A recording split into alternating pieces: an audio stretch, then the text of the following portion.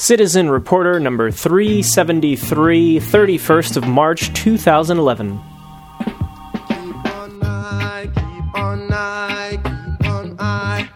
On your closest friend. The idea of democracy was being taken over by a simplified economic model of human beings. And in the process, freedom was redefined to mean nothing more than the ability of individuals to get whatever they wanted. For what you've got. The view that the market was preferable to politics as a means of giving people exactly what they wanted. That notion is a rather new idea.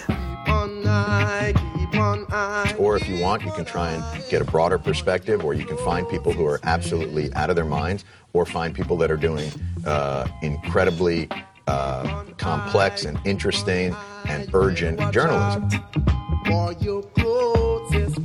Hello, everyone. Welcome to the podcast.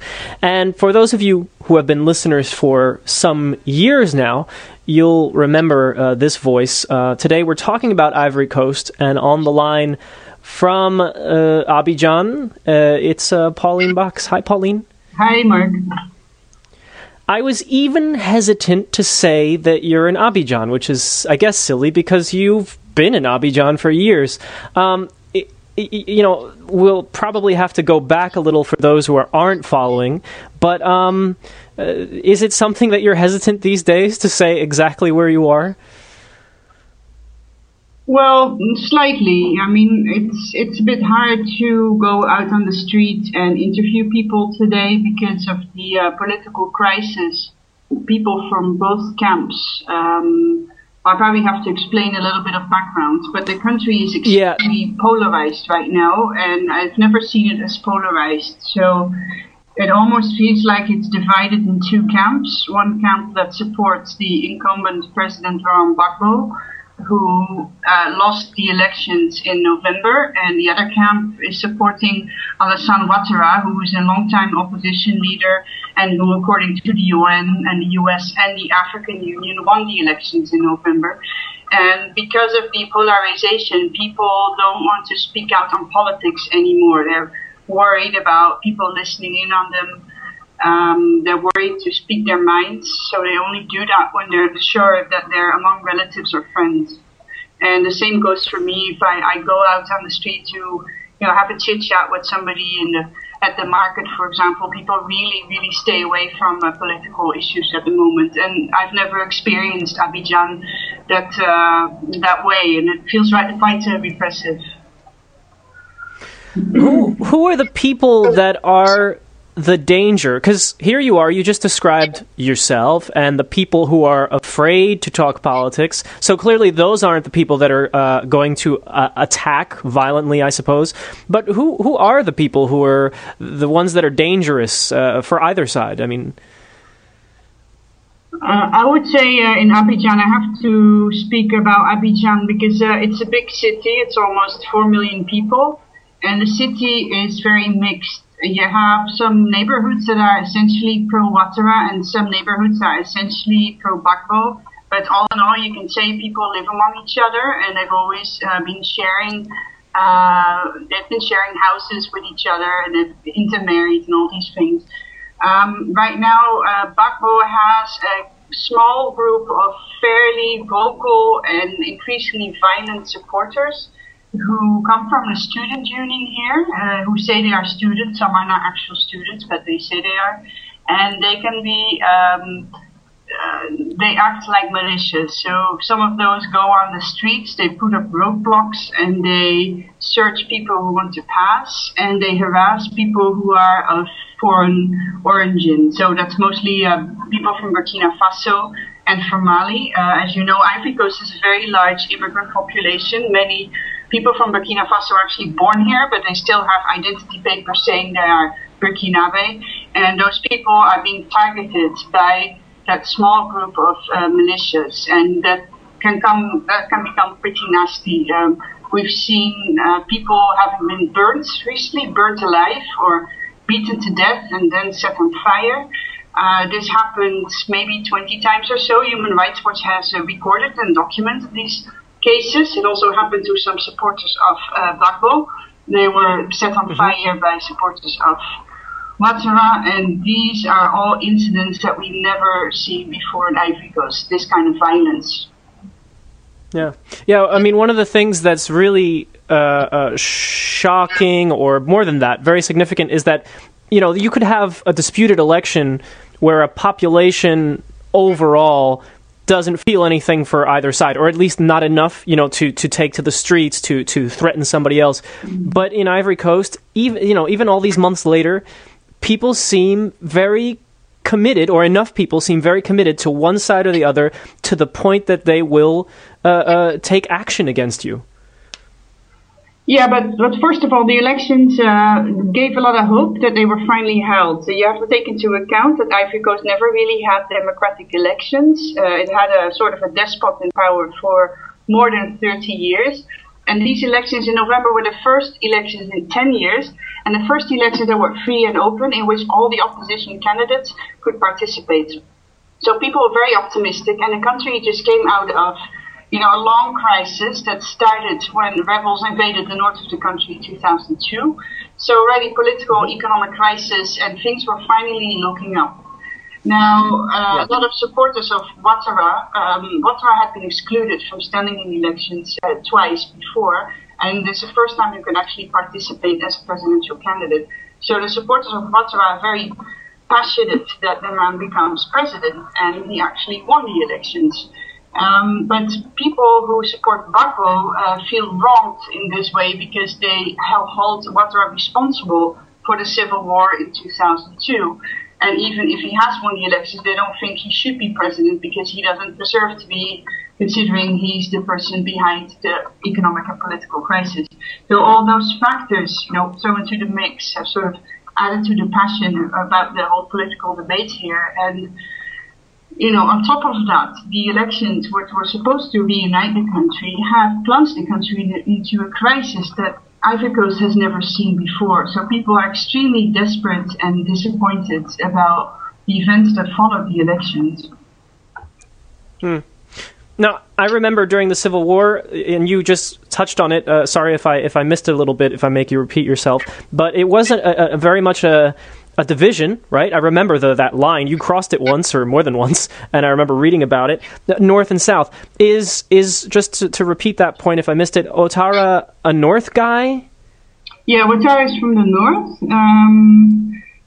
He's from the North, and his father was probably Burkinabe, and which sort of means there was a whole legal debate about whether somebody with foreign origin or with foreign parents should be allowed to stand in elections.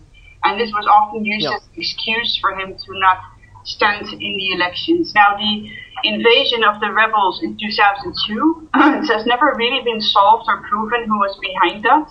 The rebels said they were unhappy with Gbagbo because of the elections in 2000, which they thought were unfair.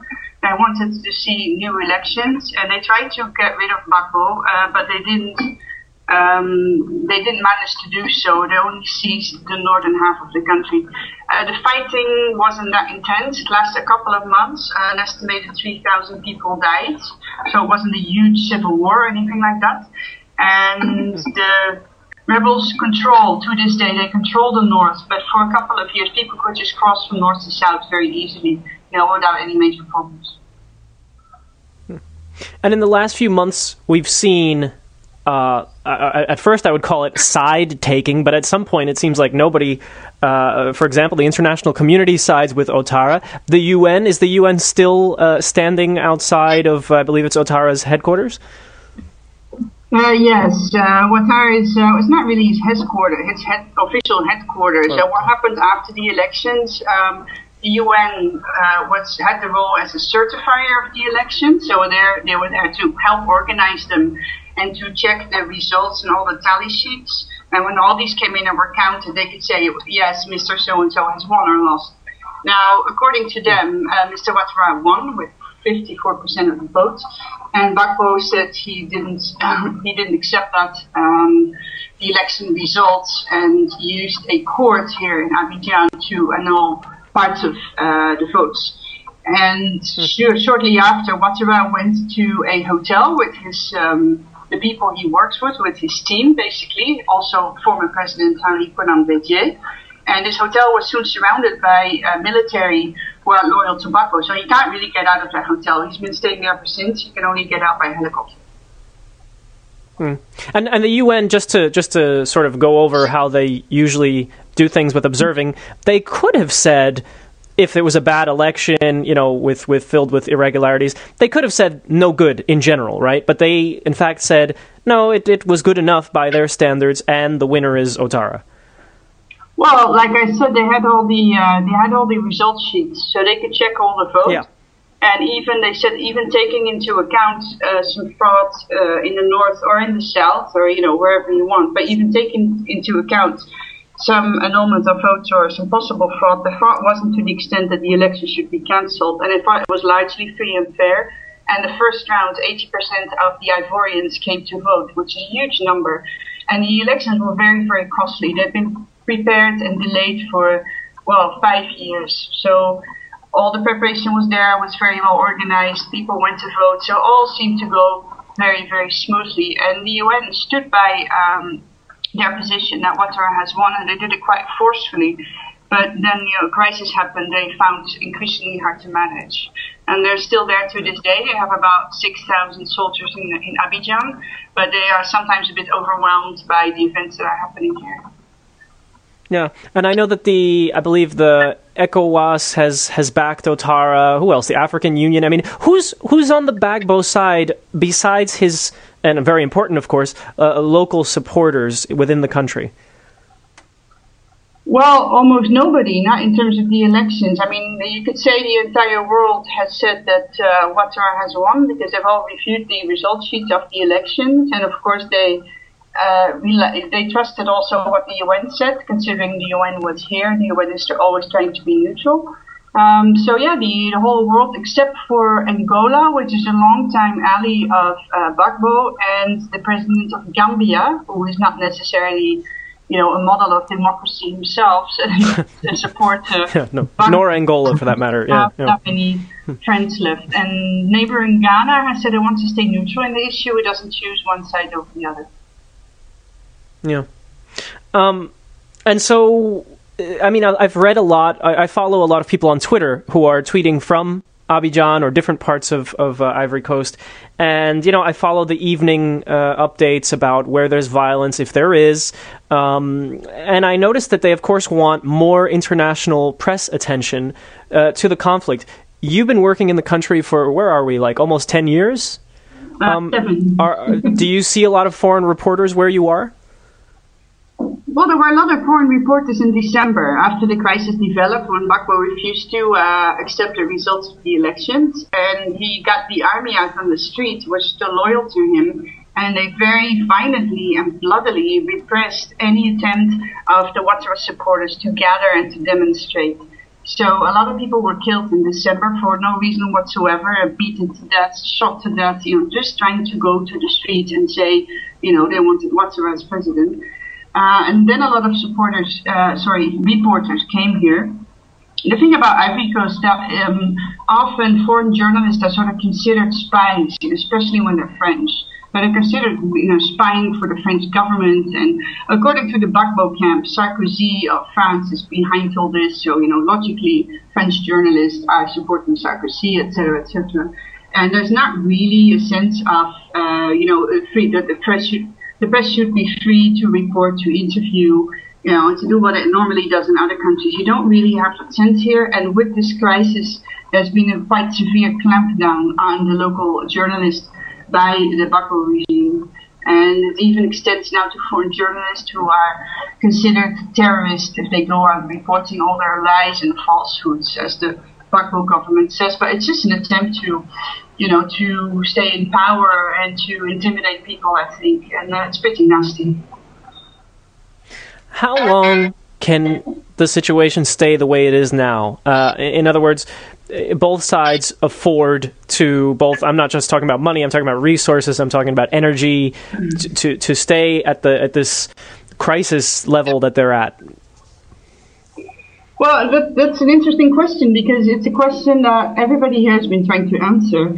And in January, everybody thought, well, this can't last another 2 weeks. And the same thing in February, and now we're at the end of March, and it's still going on. So 4 months into the crisis, you have to imagine the economy is at a complete standstill. I mean, there's hardly any people on the street right now. People have absolutely no money. And one reason for that is that the banks have all closed for over a month. So we can't physically go to a bank machine because there are no bank machines to get your money out. So that's there's EU sanctions on the ports, so there's no shipping movements whatsoever. Hardly any imports or exports going on right now. So yeah, economic meltdown, you should say.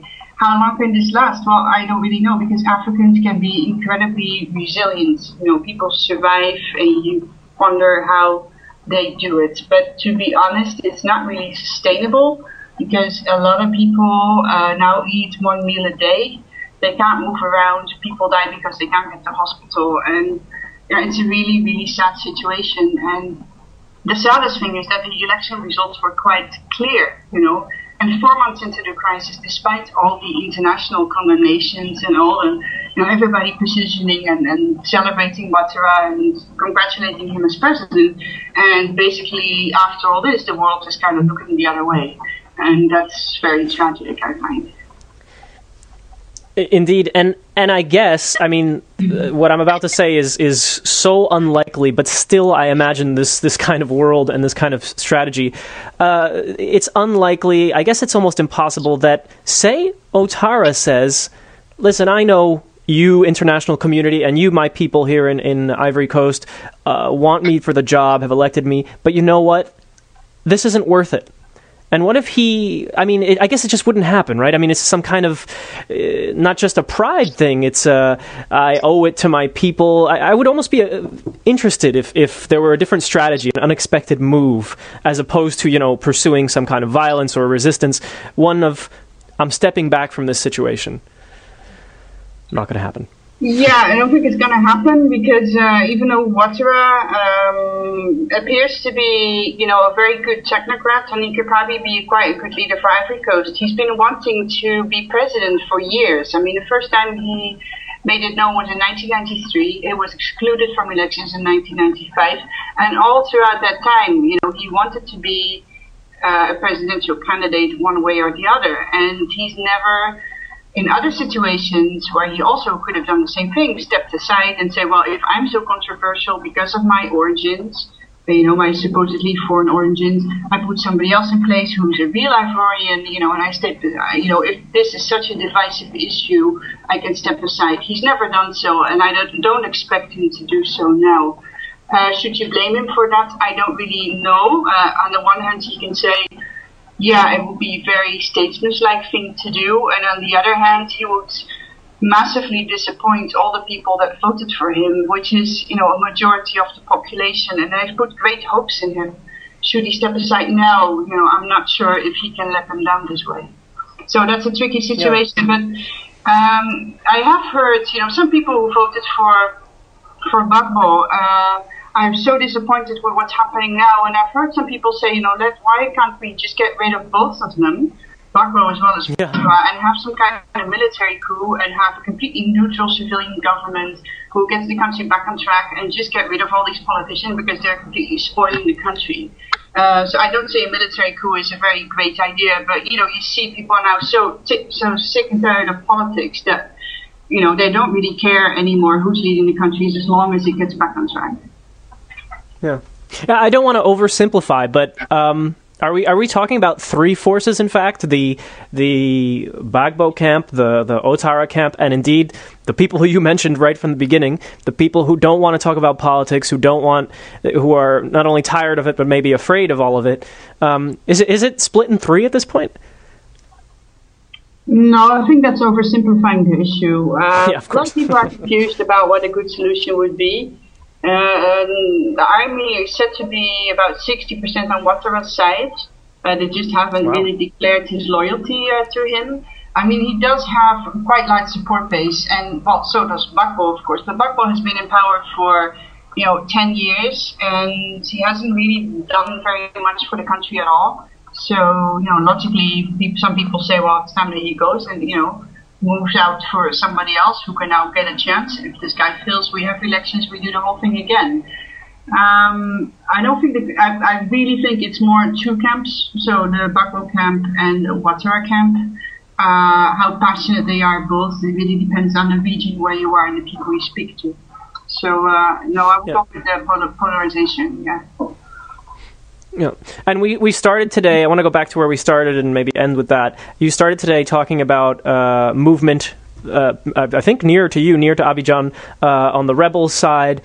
Is it a situation the past, say, month even, where every day something is changing, or is it in fact very much a stalemate where nothing much changes day to day?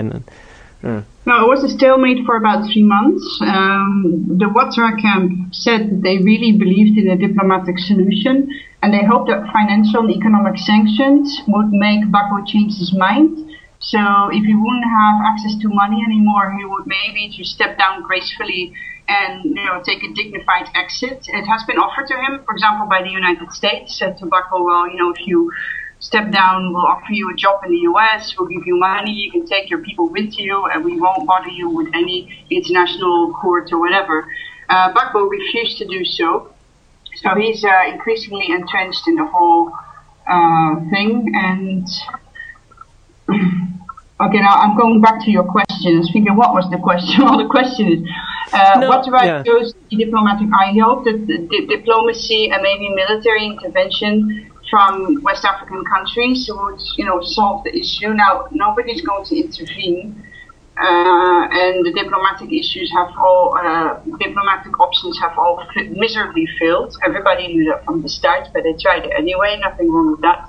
And now, finally, the rebels who control the north have said, "Okay, we had enough, and we're going to march towards Abidjan." And they launched an offensive that started actually 2 days ago.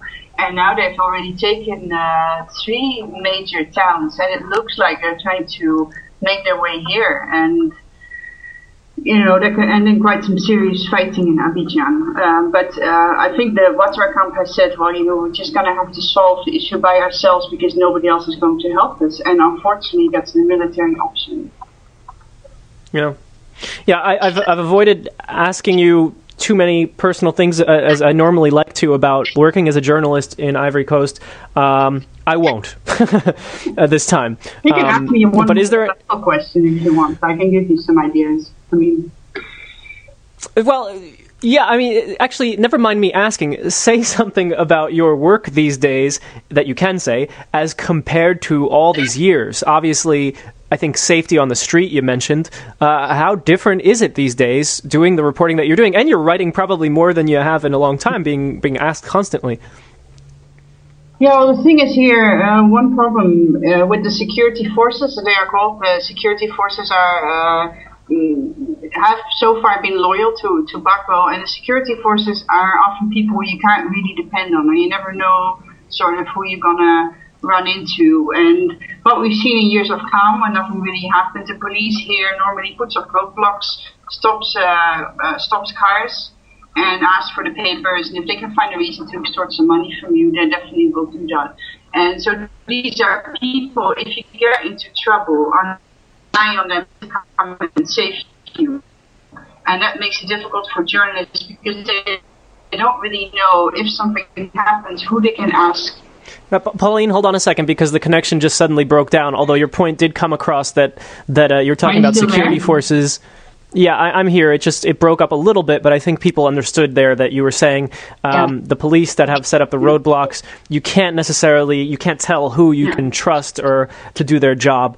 I don't know if the connection is going to fail us completely, but obviously that's a big part of why you're staying indoors for the most part, or at least as often as possible, I imagine. Yeah, well, the thing is, you can buy who are suspicious of foreign journalists, and some of my colleagues have been surrounded by quite aggressive. Also, most journalists who live here do most of their own, so they call people that they know and trust as a source, and that's the way we get our information together. And we can still go out on the streets, but we don't go around saying we're journalists. Yeah. So it's interesting how it's become very much about, as it often is in terms of telecommunications, I think in that part of the world, it's very much about the mobile phone and people, networks of people calling each other. Yeah, Pauline, I'm gonna wrap it up, both because I know you're very busy and because our connection is betraying us now. But I think people very much appreciate the update. I know I do, right. And I don't know if you want to give out any link to your work. I can dig up the Dutch work, of course. I do have a link to your blog, if I can still share it, if that's all right with you. I don't know if you're updating it much these days. Yeah, I haven't had much time to update it, to be honest.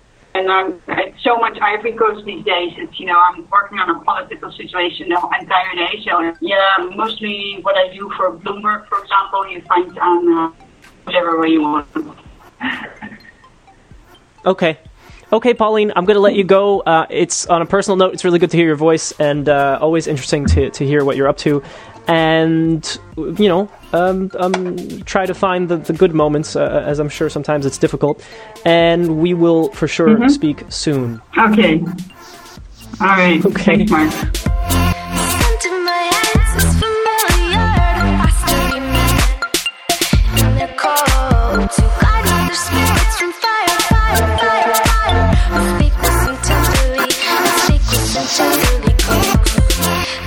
You've been listening to CitizenReporter.org, the podcast that focuses on underreported news and global concerns. And another big thank you to Pauline, who, of course, has been on this show several times since we first started in 2004.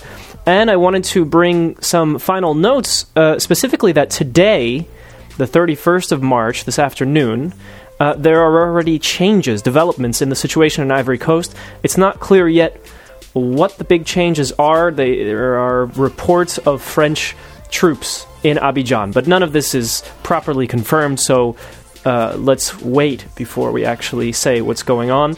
It's just to point out that things are changing even as I record this, and I am usually not the podcast trying to do breaking news. I prefer details and looking behind the stories. But there you have it. Sometimes these things happen. If you'd like more information, citizenreporter.org is the website. There's background information. There's links to Pauline's work. And, of course, on Twitter, you can follow me under my old moniker, Bicycle Mark with a K. That does it for this program. Speak to you again very soon. Thanks for listening, and feel free to either donate or flatter me. Go to the website for more information. See ya.